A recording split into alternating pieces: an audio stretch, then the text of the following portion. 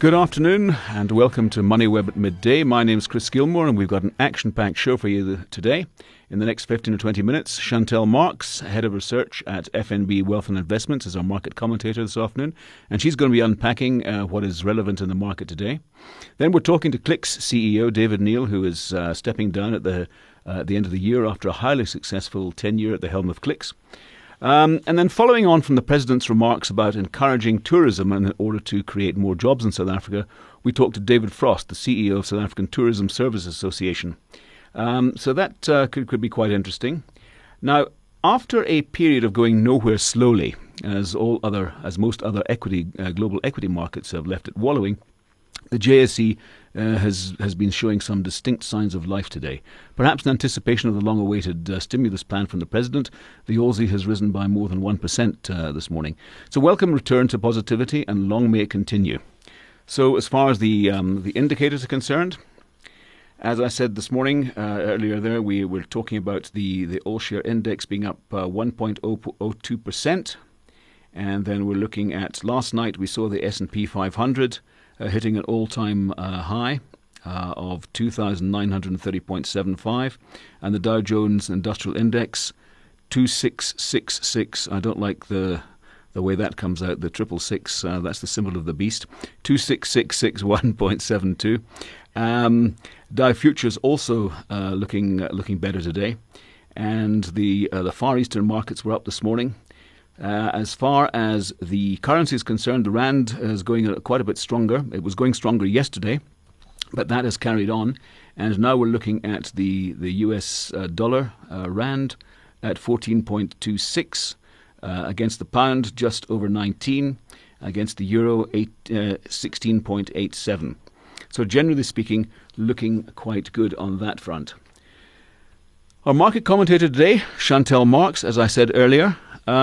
Chantel, do you agree with my sentiments that perhaps we're starting to see a bit of a turnaround? Here's a market that's gone sideways pretty much for 5 years and hasn't really outperformed inflation. Yeah, I mean, it's very difficult to say because sentiment across the world has been quite positive this week. Kind of stresses around the trade war being put on hold and investors rather opting to focus on economic data, which has proven to remain quite buoyant, particularly in developed markets. And this has also resulted in some positive sentiment flowing towards emerging markets. And the rand move up until this morning, at least, was very much driven by a slightly weaker dollar, as well as stronger sentiment towards emerging markets in general. I mean, you would have seen the Argentinian peso appreciate, the Indian rupee, along with the rest of those currencies. Today has been very interesting, though, because we have seen the rand strengthen quite a bit into the announcement by President Cyril Ramaphosa around the stimulus package. And while he was speaking, the rand was also strengthening quite a bit. And this has been very supportive for South African Inc. shares, because particularly for banks. Today was also quite interesting because the stimulus package spoke quite a bit around infrastructure. So we actually saw some of these poor construction shares rebounding quite strongly. And yeah, I mean, positive sentiment around reforms suggested in the telecommunications sector and the tourism sector as well, as you mentioned earlier.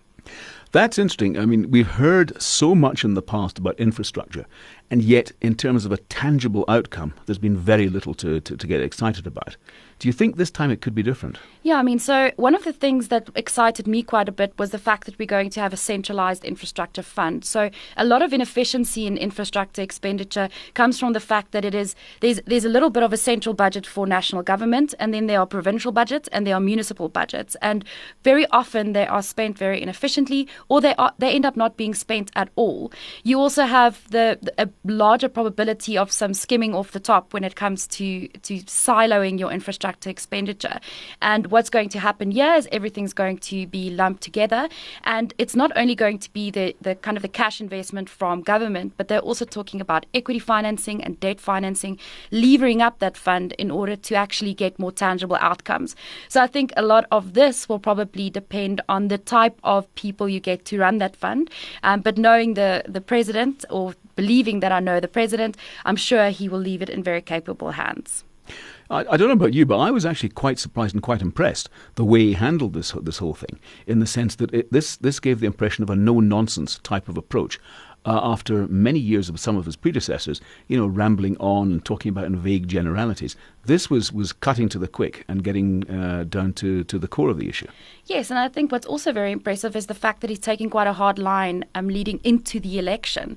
So really kind of making tangible changes and tangible moves to policy certainty, which we didn't think he was going to do until after the general election next year. So this is kind of a positive surprise for the market. We were expecting things to kind of just hobble along until May next year. Yeah. Okay, so bottom line, do you think this, provided, of course, that we don't get any nasty surprises coming in from offshore, do you think this is going to help to give a bit of a boost to the market on a sustained basis? So, for now, it's all sentiment driven. The sustainability of that will be very much based on whether or not these programs actually get implemented, when they get implemented, and how successfully they are implemented. And once we can actually see tangible change and we can see investment, that's when the real difference will come through from a market perspective. Okay.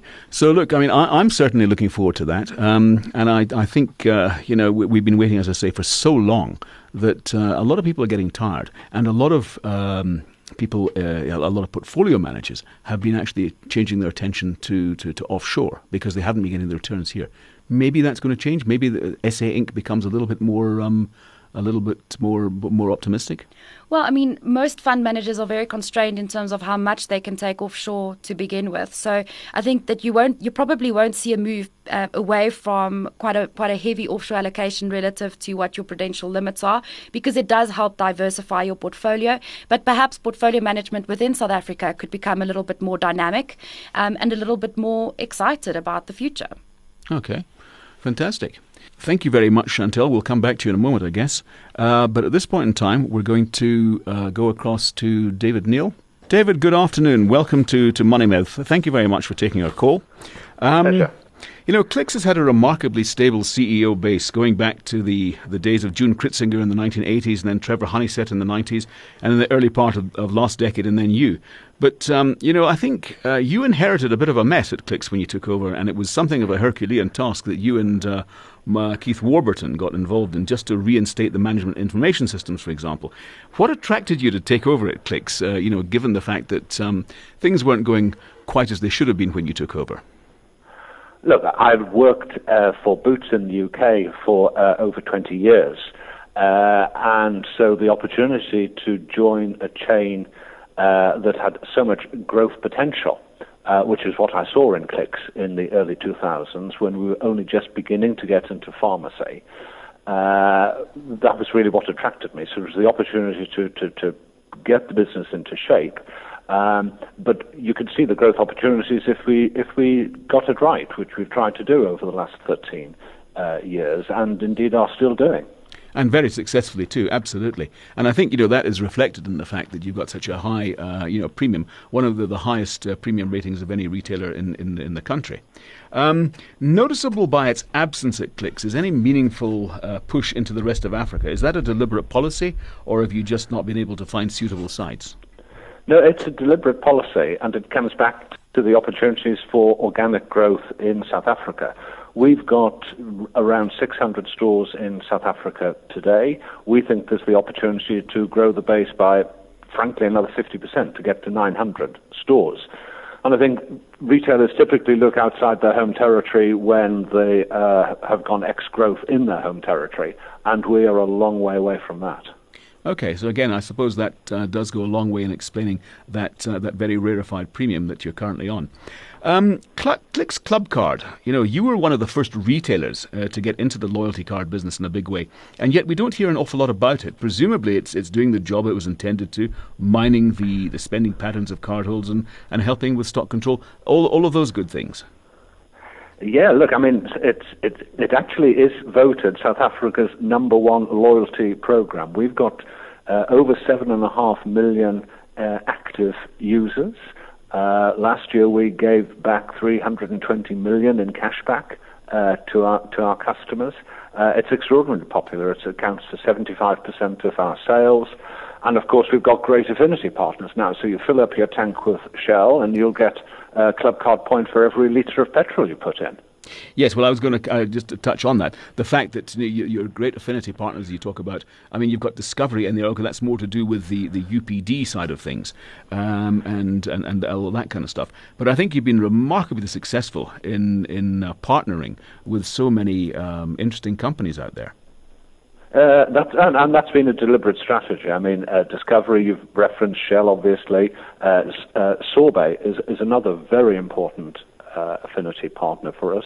And of course, we've now launched ranges of Sorbet products in Click stores, for example, Sorbet Cosmetics, which has started very successfully. Okay.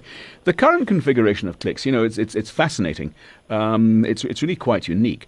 But and you're probably not going to like this question, but the inclusion of Musica, I've always seen that as somewhat incongruous. Okay, it's been a reasonable performer. Do you think that's going to stay in future? Look, Musica, we've acknowledged as a heritage business. We've had the for sale sign up for quite a while, but with no takers. What we've said is that we'll run that business as long as it's profitable.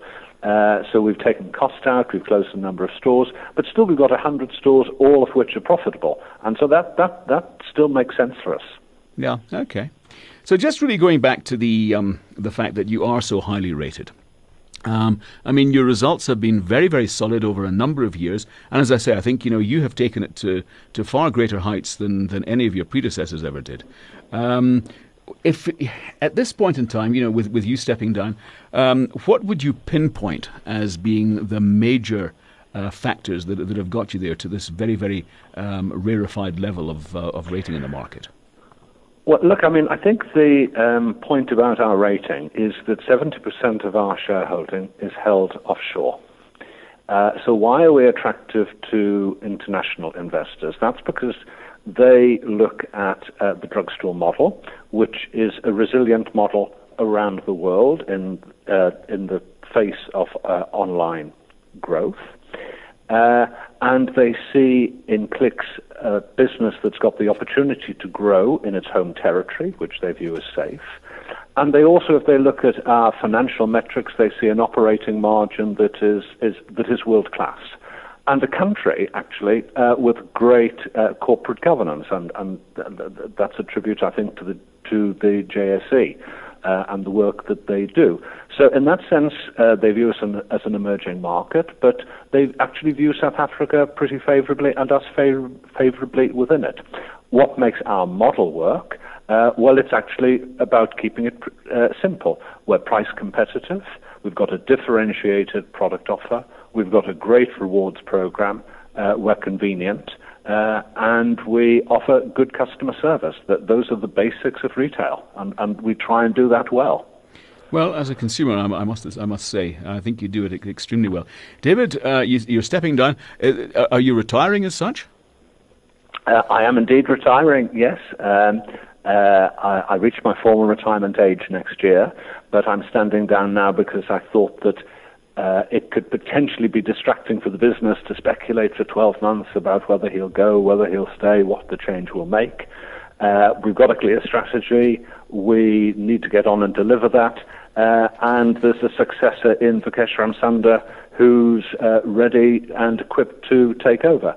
So I'll step down on January the 1st next year. Vikesh will take over. I'll remain as a strategic advisor until my formal retirement date, but yes, this is retirement. David, thank you very much indeed, and best wishes on your retirement. I'm sure you'll be still very active in the business field, though. Thank you very much. Look forward to it. Bye-bye. As I said earlier in the preamble, the new measures that have been announced by the presidency regarding tourism may well be very, very positive indeed. And in that regard, on the line now, we've got David Frost, who's the CEO of the South African Tourism Services Association, SATSA. Good afternoon, David. Hi, Chris. How are you going? Good, thanks. And yourself? Very well. Even better after the announcement by the president. Indeed.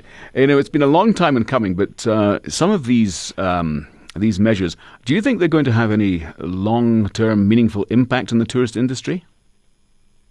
Indeed. I mean, not only long-term, they'll have an effect as soon as we can communicate them effectively into the marketplace. So the The first ones that we are enthused and really happy about is the significant redressing of the unabridged birth certificate requirements.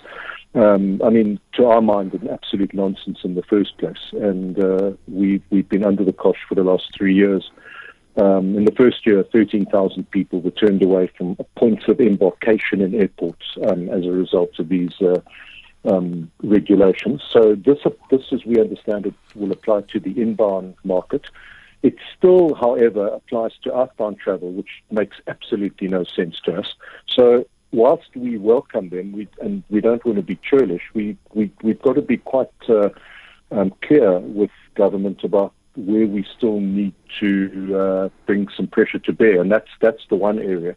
But having said that, clearly these were just a huge impediment to people traveling with families or single parents traveling with children. So what we need to do is to go out and effectively communicate this into our key sort of source markets. It would have been nice if the president could have given us some money to go and do that, but maybe that's a subsequent discussion. Yeah, I mean, that's been a problem for many, many years. I remember back in the 1980s going to a presentation by Saul Kerzner, to the Afrikaanse Handelsinstituut back in about 1985 sometime, and it was a problem then, and it's a problem now. That really isn't nearly as well financed as it could be. And is that perhaps one of the reasons why South Africa punches well below its weight on the global tourism scale? Well, look, I think we. When you look at the allocations that we get for tourism, considering its role in the economy, we would, from our perspective, argue that we would like to see significantly more money invested. And we think that when you consider what we've, as tourism, contributed to the economy over the last 15 years, relative to some of the more resource-based sectors that are looking quite moribund at the moment, that there's a clear return on investment for the country there. But having said that, the new locus of competitiveness is not so much the size of your marketing budget, it's around the ease of access. So the other component to the president's message today that we welcome is this review of the whole visa regime. But what we didn't hear from him, and I was really hoping he was going to do, is just to, one of the key examples was this churlish tit-for-tat imposition of visa requirements on New Zealand.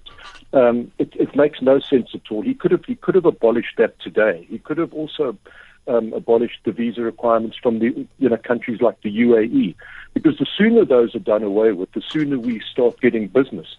As we understand it now, it's going to be a review process, and this may take another 5 to 8 months. And we really are behind the 8 ball with the economy. So the sooner we get to action and stop, talking about doing things, the sooner we can deliver tourists, and the sooner we can make a contribution to the economy. Okay, just on that point, I mean, what is the going rate these days in terms of how many genuine new sustainable tourists does South Africa need to create one new permanent job? I was always of the impression it was about 15 to 20 or thereabouts. Yeah. There's sort of their various economic figures. I think it's around 20 to 23. Tourists create one job. But the other two markets that I really need to talk about is India and China, and that's where we really need some decisive action. And we know what the problems are. There are capacity constraints in both markets, and these are the two fastest growing international markets, and we are absolutely stagnating and have done so for the last 5 years in both markets. Our major competitor, Australia, just outpaces us by a country mile. We get 90,000 Chinese arrivals last year. They got 1.3 million, and it's still a 10-hour flight from Beijing into Sydney. So, the Chinese thing needs attention. India, we grew 20% year on year from 2008 to 2012. We were at 106,000 arrivals in 2012, and last year we went backwards to 97,000. The Aussies get 3.5 times that. So these are areas where we need decisive action. So we support what the president's doing, and I want to pay tribute to our Minister of Tourism, Derek Hanekom. He's fought a dogged fight inside cabinet, which has not always been receptive, I might add, to these changes. But it's great that the president has pulled this together. So I'm just saying we're incredibly supportive, but at the same time, we've got to keep the pressure on, and I think we need to be doing things very quickly and not in the next sort of 5 to 8 months. David, many, many thanks for your insights and pulling that all together. And hopefully this is going to be much more of a work in progress for you guys. So I guess you're going to be burning the midnight oil for quite some time to come. Thanks again. Thank you, Chris. Chantel, just in the wake of that, what do you see? Do you see the tourism industry, and I'm talking about things like hotels, car hire, maybe airlines, starting to pick up to an extent? Yeah, I mean, I wasn't actually aware of that that ratio, that 23 arrivals to one job. That is incredibly scalable from a job creation perspective, and it really needs attention. And I mean, just before the show, we were speaking about relaxing visa requirements, and David just also mentioned that the Chinese story. I mean, if we can benefit from inbound travel from China into South Africa, I mean, if we can move anywhere close to where the Australians are, can you imagine the amount of jobs created? So, yes, absolutely, certainty, and then as we mentioned earlier with the infrastructure as well, proof of implementation. It'll go a long way. Fantastic. Well, there we go. We've unfortunately come to an end. We could have chatted, I think, about that all day. This has been MoneyWeb at midday. My name's Chris Gilmore. Thank you for listening. We'll catch you on next week.